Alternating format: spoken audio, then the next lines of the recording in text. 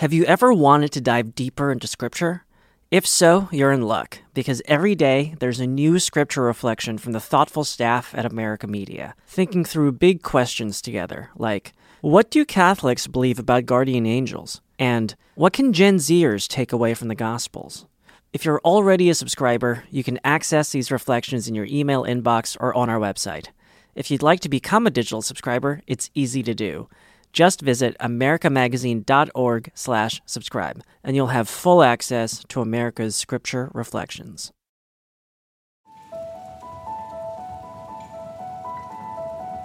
The year was 1984. Pope John Paul II invited the young people of Rome to join him at the Vatican on Palm Sunday during the Church's Holy Year of Redemption, a Jubilee year. Carissimi giovani, al termine dell'anno santo affido a voi il segno stesso di quest'anno giubilare, la croce di Cristo. No one could have expected what followed. St. Peter's Square filled with more than 300,000 young people from all over the world. Delighted by the outcome, the Pope decided to call young people to Rome again the next year to celebrate the International Year of Youth, as declared by the United Nations. The number of young pilgrims grew. Per gli anni che verranno è stata istituita la Giornata Mondiale della Gioventù. The charismatic John Paul believed that the Church needed to accompany young people better, to share their joys and struggles, and empower them to live the gospel in an increasingly complex, globalized world. And with that, World Youth Day was born. Cari giovani, dicendo sì a Cristo, voi dite sì ad ogni vostro più nobile ideale.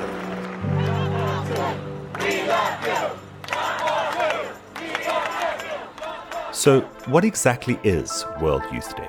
I think the idea of World Youth Day began when Karol Wojtyla was not yet bishop, because he was very fond of young people.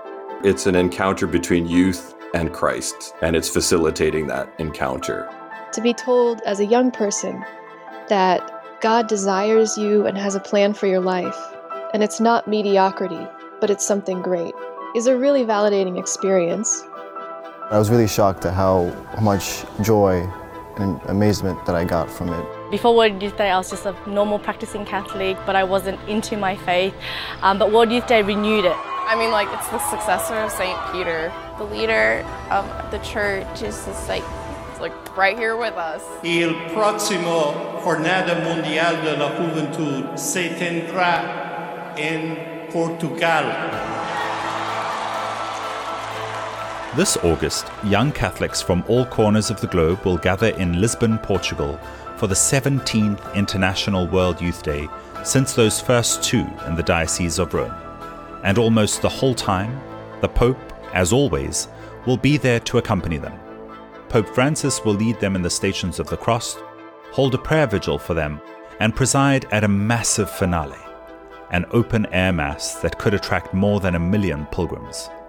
But if it's anything like World Youth Days of the past, there will be certain challenges.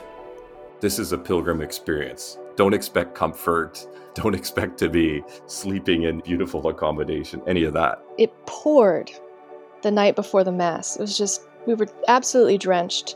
My sleeping bag wasn't waterproof, and I remember poking my head out at one point and seeing frogs jumping around. And these aren't just sacrifices made by World Youth Day pilgrims. Each time, the event weighs heavily on the host city's infrastructure, finances, transportation, and sanitation systems. There's protest for this and the environmental toll it will take. At least 150 separate groups, including some within the Catholic Church, oppose the festival, citing lavish spending during a time of deep economic crisis. The demonstrators are angry taxpayers' money is being spent on the pontiff's 4-day trip at a time of economic crisis. Estimates for the cost go as high as 60 million euros. There are security risks. There are concerns about its potential to spark a mass outbreak of disease in the wake of a global pandemic, like COVID-19. And the Church in Portugal is facing a reckoning after revelations of a long history of clergy sexual abuse have erupted in the last year. In Portuguese churches, in schools, in priests' homes and in confessionals. For at least 70 years, religious men were abusing their positions of trust to abuse the children in their care. There are also many people who would love to be there with the Pope, but the financial cost of attending a month-long international trip is prohibitive. St. Bridget's has been fundraising for 2 years to help the group get enough money to make the trip to Portugal. But at more than $4,500 a person, they'll need more than what they've made from bingo nights and bake sales. On top of all this, World Youth Day Lisbon comes at a time of global turmoil and all-out war in Europe. And all of this raises the question, is World Youth Day worth it? On this Inside the Vatican deep dive, we will answer this question not by examining these challenges, but by listening to the testimonies of 3 people who have attended World Youth Day as pilgrims, and whose lives were forever transformed by the event. Aura Miguel, a Vatican journalist from Portugal, has covered 13 World Youth Days under 3 popes. She has just published a book documenting her reporting since the mid-80s. The idea of my book was born because of this World Youth Day. Chris Radziminski, a Canadian engineer and policymaker, had the trip of a lifetime when he lived with Pope John Paul II at World Youth Day in Rome. He was also responsible for all the logistics associated with World Youth Day in Toronto, Canada in 2002, not even a year after 9/11. It was the first event after September the 11th in a major North American city where the Pope would be. Jane Sloan Peters first attended World Youth Day with her father. Today, she has 2 children of her own and is a professor of religious studies at the College of Mount St. Vincent. She also wrote an article for America Magazine about what Our Lady of Fatima has to do with Russia and Ukraine, and now World Youth Day. The Pope wants to place Ukraine and Russia in Mary's hands. He's doing this from, a long tradition of popes praying for peace and invoking Our Lady of Fatima in prayers for Russia and the world. I'm Ricardo da Silva, and this is Inside the Vatican.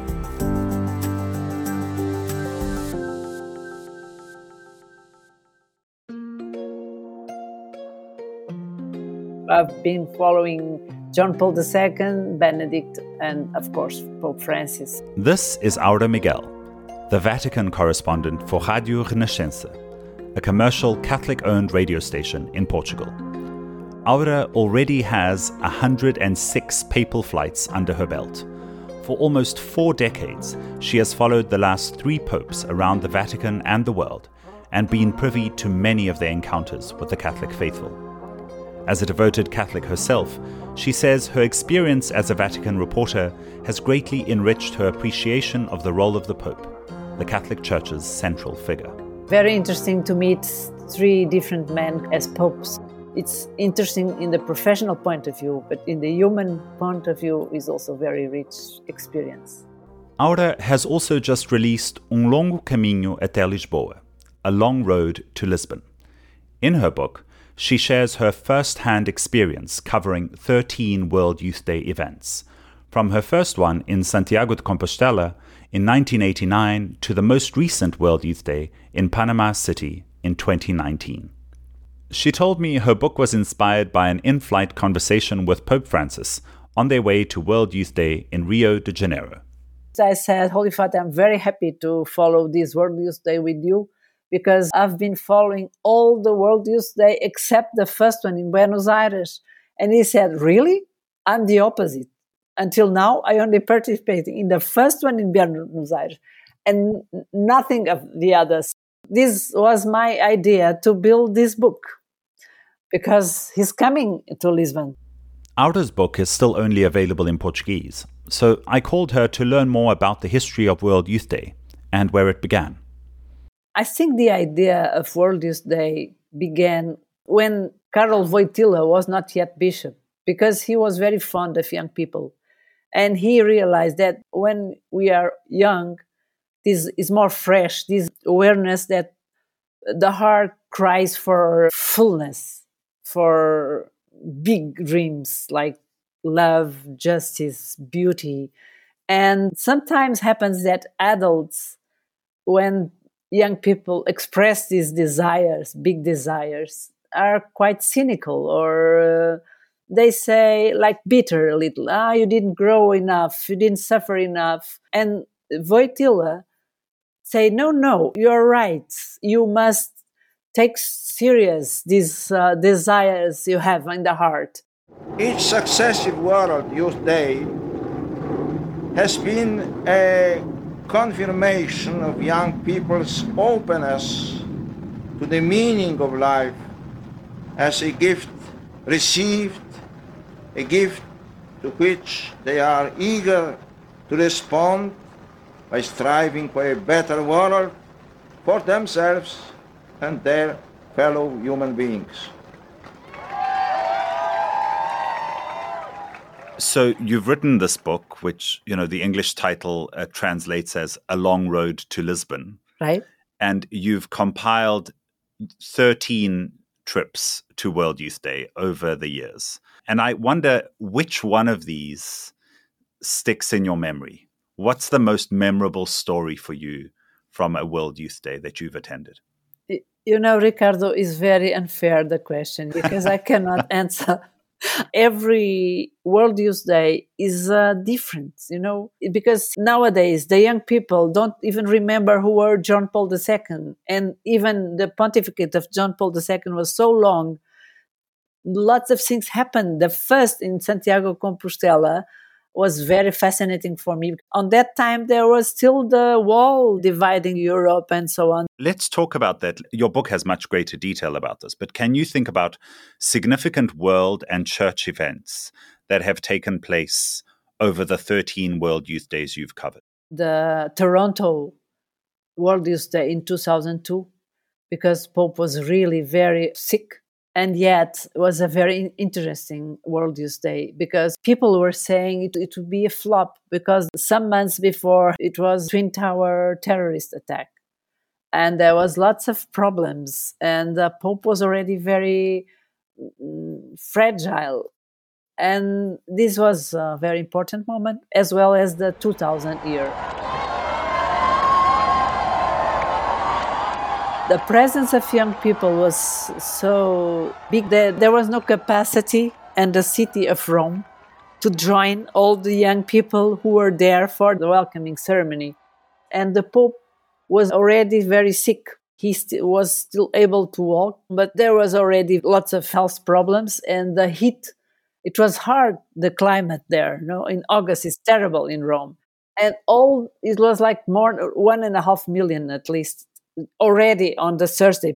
And the thing that touched me a lot was that everybody was crying. John Paul II was a star, in the St. Peter's Square. As soon as he got the microphone, he said, "Who are you looking for? Why are you coming here?" And they shout, "John Paul II." He said, No, it's not him. It's Christ you're looking for. The mood was really impressionant because 1 million young people crying his name, and he immediately turned his attention to the reason of the World Youth Day. That was probably one of the moments that also impressed me a lot.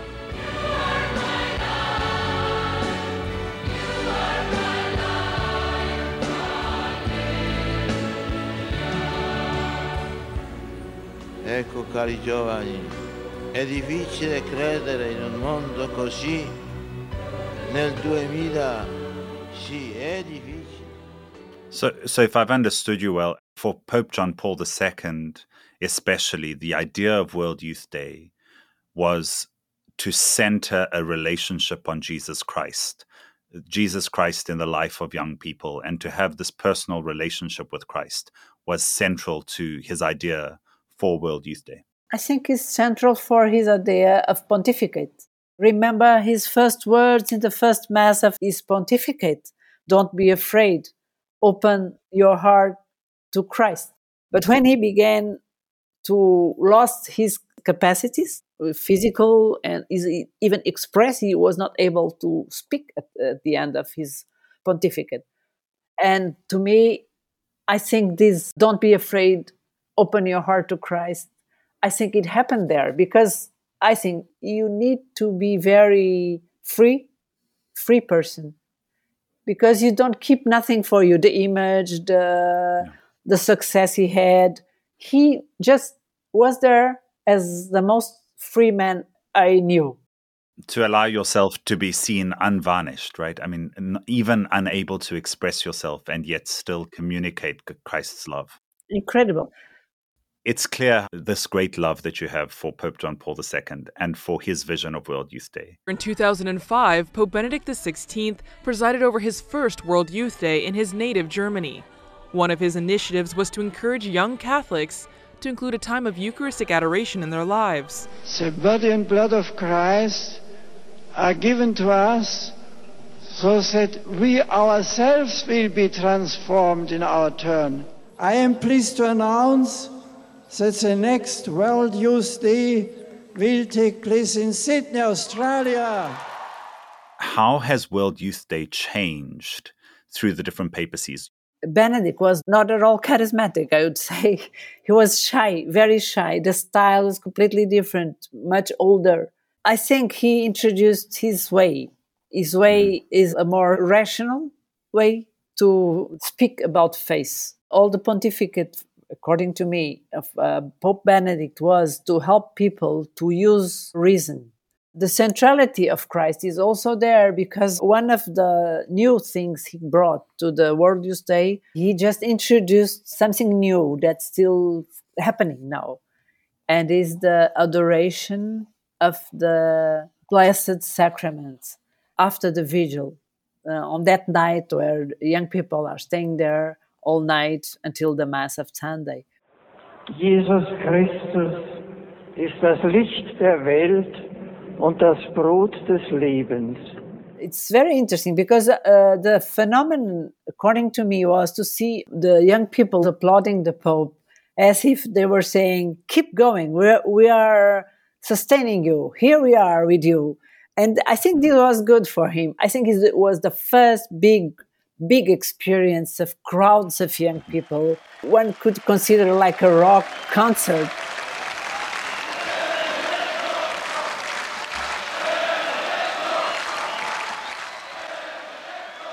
So they tried to encourage him to be more of a rock star than he was, really, right? Yeah. Right. It was not at all the style of Ratzinger, so it was quite funny. And that brings us to Pope Francis. Bem-vindos à 28ª Jornada Mundial da Juventude, nesta cidade maravillosa do Rio de Janeiro. Queridos jóvenes, buenas tardes. Juntos en Panamá, la Jornada Mundial de la Juventud. How is the papacy of Pope Francis shown at World Youth Day? Well, the style of Pope Francis is a four-wheel drive pontificate. And this style is very close to everybody. And we see it immediately during the World Youth Day. Mainly the way he expresses himself, because his language is really practical. I think his concern is with all this technology and cell phones and internets.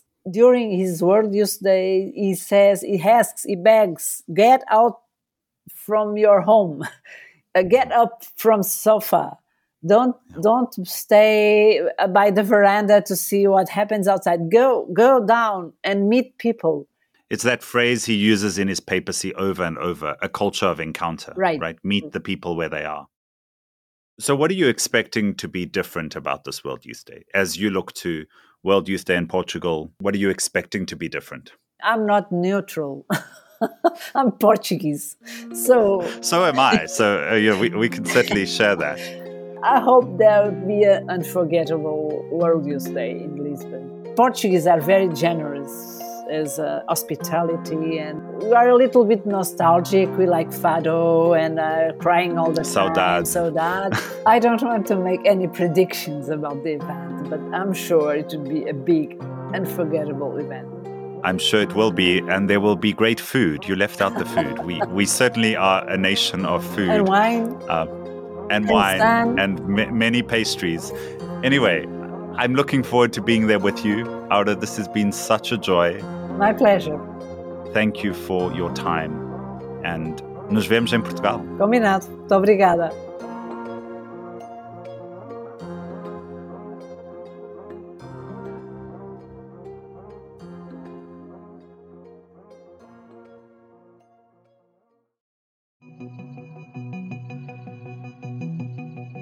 My name's Chris Radzyminski. I live in North Vancouver, Canada. Chris has experienced World Youth Day from two very different perspectives. And I've attended 2 World Youth Days, World Youth Day 2000 in Rome as a participant. I also attended World Youth Day 2002 in Toronto as an organizer. An engineer by training, today Chris works as a policy analyst for the city of Vancouver. Before that, he served as Service and Justice Coordinator for the Archdiocese of Vancouver. And years before that, he was responsible for all the logistics that went into pulling off World Youth Day in Toronto. My role was operations supervisor, so everything from the things that are really glamorous, like the stage, the audio, the video, to the less glamorous part of World Youth Day, which are toilets and all those fun things that make the event possible. And your experience for this role? I mean, how old were you at this stage, if you don't mind me asking? Yeah, not at all. I had just finished my master's degree, so I was in my early 20s. My experience with special events was nil, and I had a background in microbiology and engineering. So for the sewage side, I was well suited. For the drinking water as well. When it came to the sound, video, staging, I relied on some of the people that worked with us heavily, and they were everything from grizzled rock and roll types who had toured with some of the largest bands to people who were, local producers of movies. But managing musicians and film industry professionals was not the first time that Chris had been starstruck. It was the year 2000, and Chris already knew he had a big assignment ahead of him. He would be on the team that would organize World Youth Day in Toronto 2 years later. So in preparation for this, that year he was sent to World Youth Day in Rome. The intent of that was there was about 15 of us as an advanced team to learn from the Italians. It was also a year of special significance in the life of the church. It was also the Great Jubilee, so it was quite a spectacular time to be in Rome. Rome being Rome, of course. What a wonderful place to be on a pilgrimage. And on top of it, it was World Youth Day. And I had never had an experience like that where I think at the end in Tor Vergata and the final vigil and mass, there were north of 2 million people attending. From beginning to end, it was an experience that put an indelible mark on me. But Chris could not have prepared or imagined what would happen next. We were there for several weeks, and then World Youth Day started. And there was a large influx of pilgrims, probably more than the Italians had estimated. Mm-hmm. And the Pope put out a general call asking for people to house pilgrims. And as a demonstration of the Pope's willingness to do the same, he invited 15 youth to stay with him. Wow. It was very strange how everything unfolded, or one might say even providential. I had received a cell phone call back in the day of flip phones. You may remember those. And it was my good friend, Father Tom Rosica, whom I knew from my university days in Toronto. He bluntly stated, he asked me, where are you? I said, well, I'm walking. So I had my bag packed, and a little van came and picked myself up and a couple of other Canadians, and we were shuttled to Castel Gandolfo, which is the Pope's summer residence. What's it like to live at the Pope's summer residence with Pope John Paul II? Not a question you get every day.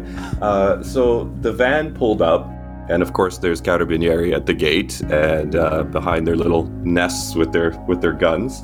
And, they're just waving to us. They were expecting us, of course. And inside we go. And there was a gentleman there to greet us, and he showed where we were going to be staying and basically told us in broken English that we had full reign to walk wherever we wanted. And so we did. So we walked through the Pope's gardens, which were incredible, and really were besides ourselves in amazement that we were in this incredible location.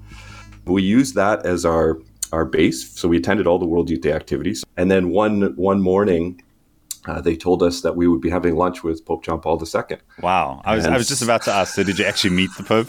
Yeah.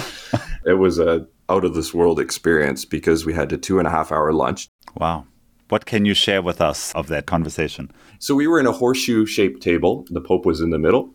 And then he asked for everybody just to come up. There was a microphone set up and just to say a few words. And if you ask me what I said, that part I can't remember. I think this is a universal phenomenon for anybody who meets the Pope. They have no idea what they ended up saying. But what I do remember at the end is the Pope insisted that each of us come up to him and give him a hug. And it was a big bear hug that each of us got, which was extraordinary. And he left with his, sometimes people describe his little Charlie Chaplin impression where he takes his cane, twirls it around, with that kind of little impish grin on his face and leaves the room. So it was quite the theatrical exit as well. Thinking about World Youth Day itself, was there an event or something that particularly stays with you that you think about today that played a part in your transformation at World Youth Day? Yes, definitely. There are two moments I can highlight for you, Ricardo. One from Rome and one from Toronto. The experience from Rome was being in that field in Tor Vergata. So that's where they had the final vigil and mass. And for those who don't know how that part works, you make a pilgrimage out to a very large site and overnight there. So there's a vigil that goes into the late wee hours. You sleep on the field, you wake up the next morning, and then there's the final mass, and then World Youth Day closes.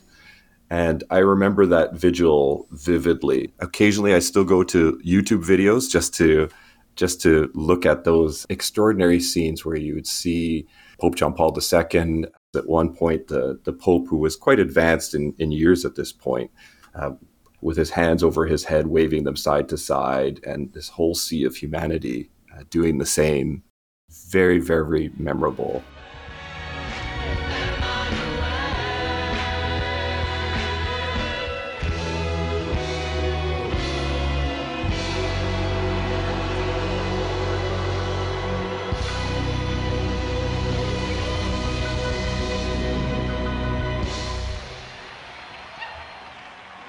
And the second was in World Youth Day in Toronto was the Way of the Cross. So that happened on a Friday night, and that went through the downtown core of Toronto, starting at City Hall and then finishing just past the legislature building. That was a very profound experience. And to this day, every Good Friday, I still watch the YouTube recording of that.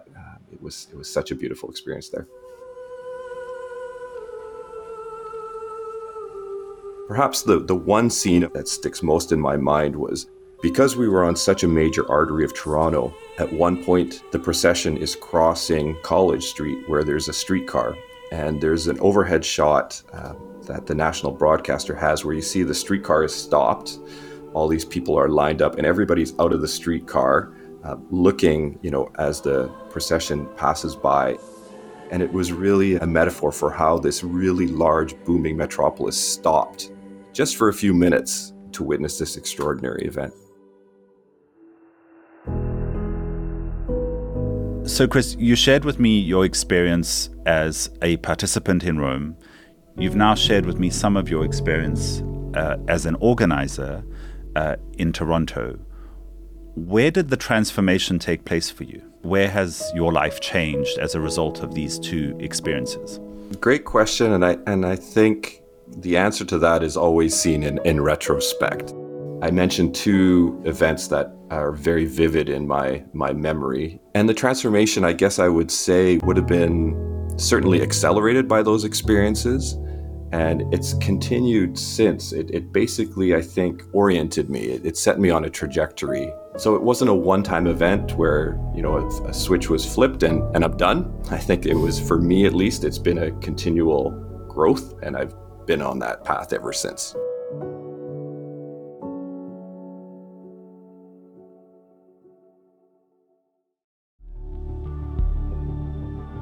I'm a professor of religious studies at the College of Mount St. Vincent in Riverdale, New York, the college that's run by Elizabeth Seton's order, the Sisters of Charity. This is Jane Sloan Peters. And I live in Connecticut with my husband and 2 young sons. Do you see Mary? Yeah. Where's Mary? Right here. Yeah. Jane had just graduated from high school when she made her pilgrimage from the US to World Youth Day in Toronto. I asked her what it was like to set out for such a global encounter of young Catholics. So it was the summer before I went to college, and I went with my youth group from church, and my dad actually was one of the chaperones, so that was very special.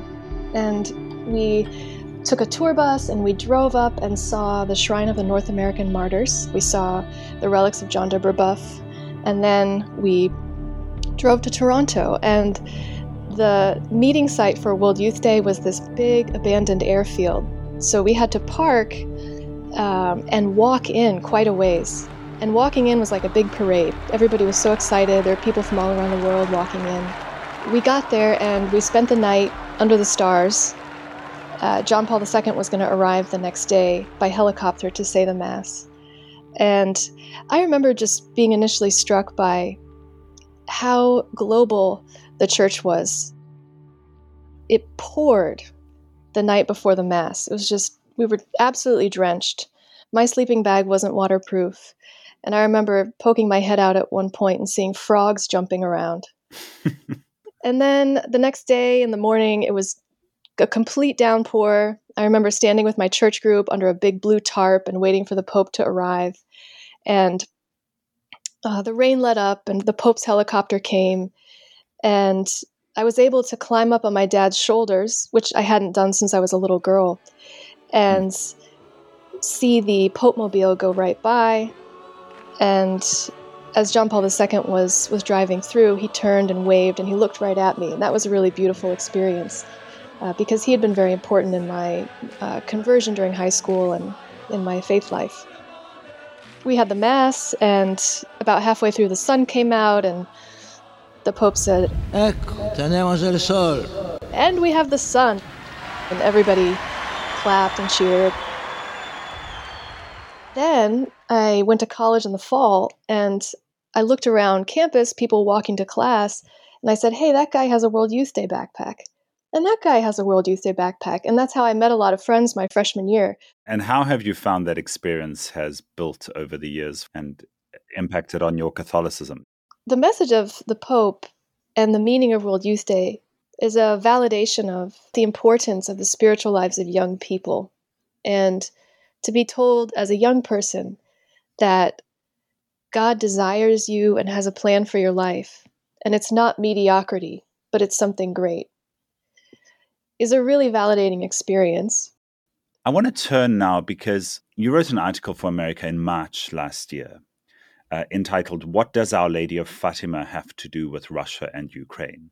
Which seems a sharp turn. But given that World Youth Day is taking place in Portugal and there is the Marian Shrine of Fatima there, that makes sense. So that piece is accounted for. Pope Francis is going to be visiting that shrine. And one of the things that Pope Francis has done in March last year was consecrate the Immaculate Heart of Mary at Our Lady of Fatima to Russia and Ukraine. Solennemente affidiamo e consacriamo al tuo cuore immacolato noi stessi, la Chiesa e l'umanità intera, in modo speciale la Russia e l'Ucraina. And you wrote this very moving piece for us. I wonder if you might share with us, what is Fatima about, for those who may not know? The history of Fatima is this. In 1917, in Fatima, Portugal, Mary appeared 6 times. Lucia and her cousins Francisco and Jacinta were 3 shepherd children, ages 10, 9, and 7. And they were in the field one day, saw this flash of light.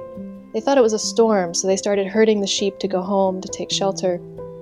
And then this beautiful woman appeared. And she asked them to return to this place for 6 months on the 13th day of the month, and to pray the rosary every day to obtain peace in the world and for the end of the war. In this case, this would be World War I. So that was the beginning of Fatima.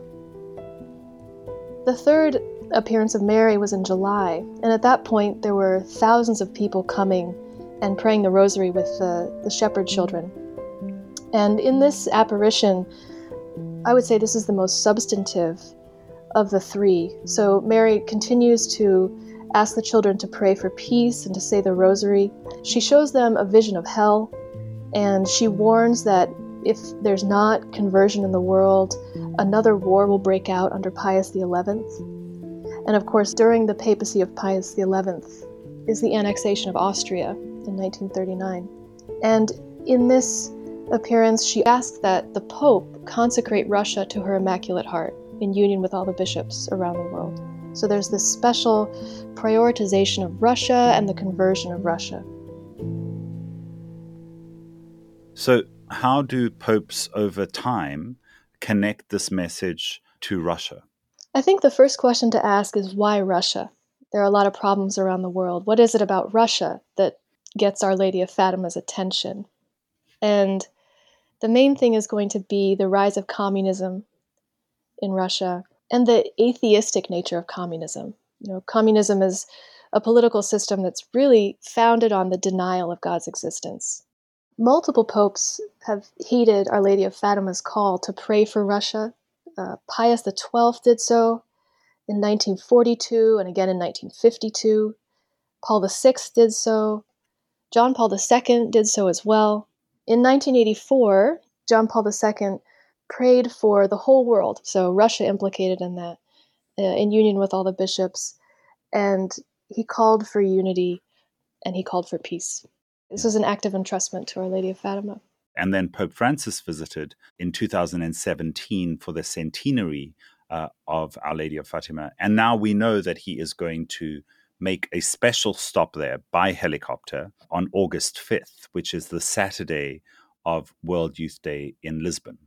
And there we're expecting him again to return to this prayer for peace in the world, and especially to return to this consecration of Russia. But last year, Pope Francis made what is perhaps the definitive act in terms of this consecration of Our Lady to Russia and Ukraine. Can you tell us a little bit more about that?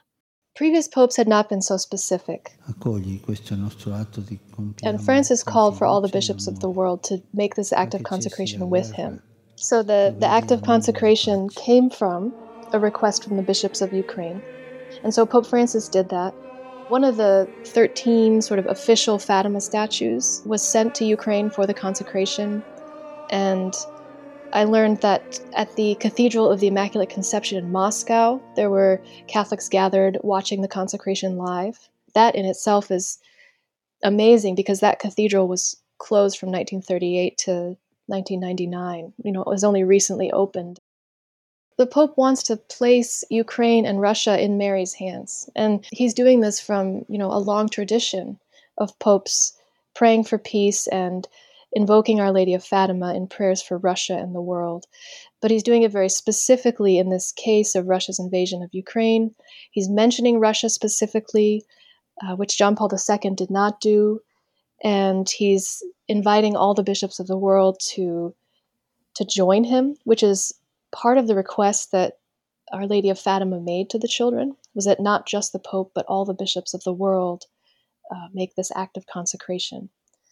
And, to consecrate something means to render it sacred. So when we consecrate Ukraine and Russia to the Immaculate Heart of Mary, we're offering the suffering and the trials in these countries to Mary's Immaculate Heart, to this heart that perfectly loves the Lord and receives the prayers of the Church and offers these prayers to God.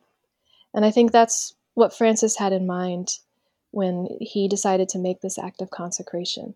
And he says, in his message at the consecration in Rome, he said, "We have strayed from that path of peace. We have forgotten the lesson learned from the tragedies of the last century, the sacrifice of the millions who fell into 2 world wars. Starve the sea, do not let us be shipwrecked in the tempest of war. Free us from war, protect our world from the menace of nuclear weapons." And that seems to be the focus of Pope Francis' call for the consecration of Russia, is really to stop this nuclear war that seems to be at our doorstep, basically, and threatening to erupt any minute. And so this idea of consecrating Our Lady to Russia is to call for peace. If we then connect this to World Youth Day, how do you think this message is relevant to young people today? Well, I would say that more so than ever before, we can keep up with current events through our phones, through the computer, and young people can open Facebook, as I did just yesterday, and see images of a bombing in Ukraine that a friend of mine posted. And this can weigh so heavily on our hearts. And it gets integrated with all of this other information too. Funny cat videos, pictures of our friends, and then all of a sudden, this destruction from Ukraine. Through our phones, we're able to be engaged almost in real time with what's happening in these countries. And that can really weigh on a person. It can make you feel helpless. What do I do? And it can make you feel scared. And I think that's certainly true for young people who are glued to their phones or who use their phones as part of daily life. I mean, Pope Francis is constantly calling for this encounter with the real world, encounter with people, move away from your cell phones, leave your verandas and encounter young people. And so it seems to me that what you're saying there really connects with that message to go out into the world. Yes, and to say, what can I do in the face of all of this uncertainty about nuclear war, or in the face of all this devastating violence? What can I do because I feel so helpless? And what the message of Fatima gives us is a way to give these prayers and these worries over to God and to offer our suffering and our fears to God. One of the things I really liked that Pope Francis said about the consecration of Ukraine and Russia to Our Lady of Fatima is that it's not a magical formula, but it's a spiritual act. And he said, it's an act of trust on the part of children who, in the midst of a cruel and senseless war, turn to their mother, like a small child turns to their mother when he or she is afraid. Jesus, Jesus, Jesus in the morning, Jesus at noontime, Jesus. And I love that image because as a mom of 2 young kids, I'm astonished by the total trust my kids have in coming to me. There's no cynicism, there's no hesitancy. If they're scared, if they get hurt, even if they're angry, they run to me. And they have full confidence that I'm going to receive them and I'm going to fix it. I mean, it's very much the experience of World Youth Day, right? These young people on the cusp of life, maybe afraid about what the future holds, looking at the world around them, a broken world, but also filled with hope for the possibility of what might be. And so I think it's a perfect image in many ways, as I think about it now and as I hear you relaying your own experience for what World Youth Day should be for us all. I remember as a young person being so apprehensive about the future, questions about what I was going to do, concerns about the state of the world. And I remember coming to World Youth Day and, if not receiving direct answers about what I was to do, receiving the grace and the confidence that I wasn't alone and that God expected great things of me. And it turns out the great things of me that God expected are things like changing diapers. But it gave me great confidence. Jane, thank you so much for your time. It was good to connect with you, to hear of your experience of World Youth Day and also, this important relationship that World Youth Day has to Our Lady of Fatima and to the consecration of Russia. Thank you.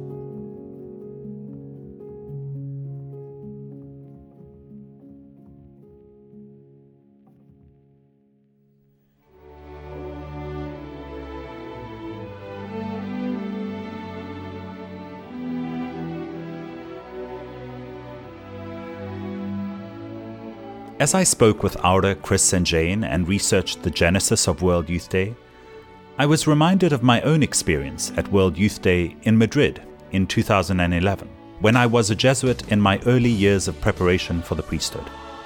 Like Aura and Jane, The rain-drenched wait for the Pope is etched in my memory. But what I will never forget is the way it opened me to a new understanding of the worldwide Catholic Church that continues to encourage me on my vocation as a Jesuit and a priest. Our church can be youthful, vibrant, hope-filled, and even fun. And now I'm returning to Portugal, the land of my birth, for World Youth Day in Lisbon, to cover it for America Media, alongside my colleague Gerard O'Connell, America's Vatican correspondent and a regular host on Inside the Vatican. Together we'll cover the biggest headlines: the Pope's meeting with the civil authorities of Portugal and his highly anticipated pilgrimage to Fatima. Jerry will also be with the Pope on the plane to and from Rome, ready to cover Francis's always colourful press conferences on the return flight. But controversial news headlines aren't the reason why hundreds of thousands of young people are making a pilgrimage to Lisbon. They are coming to celebrate their faith in something bigger than themselves or anyone physically present at World Youth Day. Of course, they'll be there to meet the Pope and hear the words of inspiration and encouragement from leaders across the church.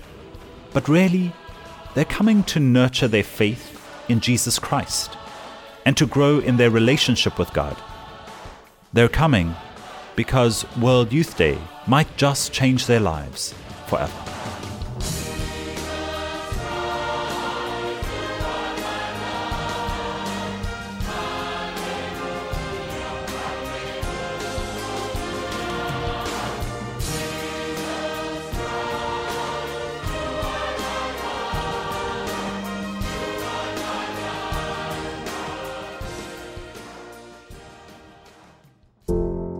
Inside the Vatican is a production of America Media.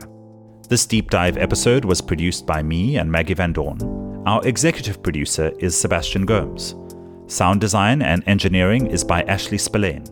Some recordings for this episode took place in the William J. Loschutz studio at America Media in New York and were supervised by Kevin Christopher Robus. Special thanks to Laura Oldfather, America Media's summer intern, for her help in gathering archival material.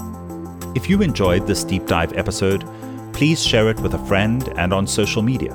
And to support our work here on Inside the Vatican, consider becoming a digital subscriber to America. Just click the link in our show notes.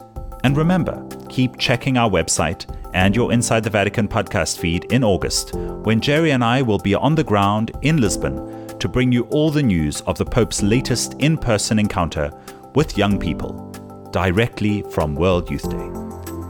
You can also follow me on Twitter at RickDSSJ and Jerry at Jerry O'Rome. For America Media, I'm your host and producer, Ricardo da Silva. Until next time.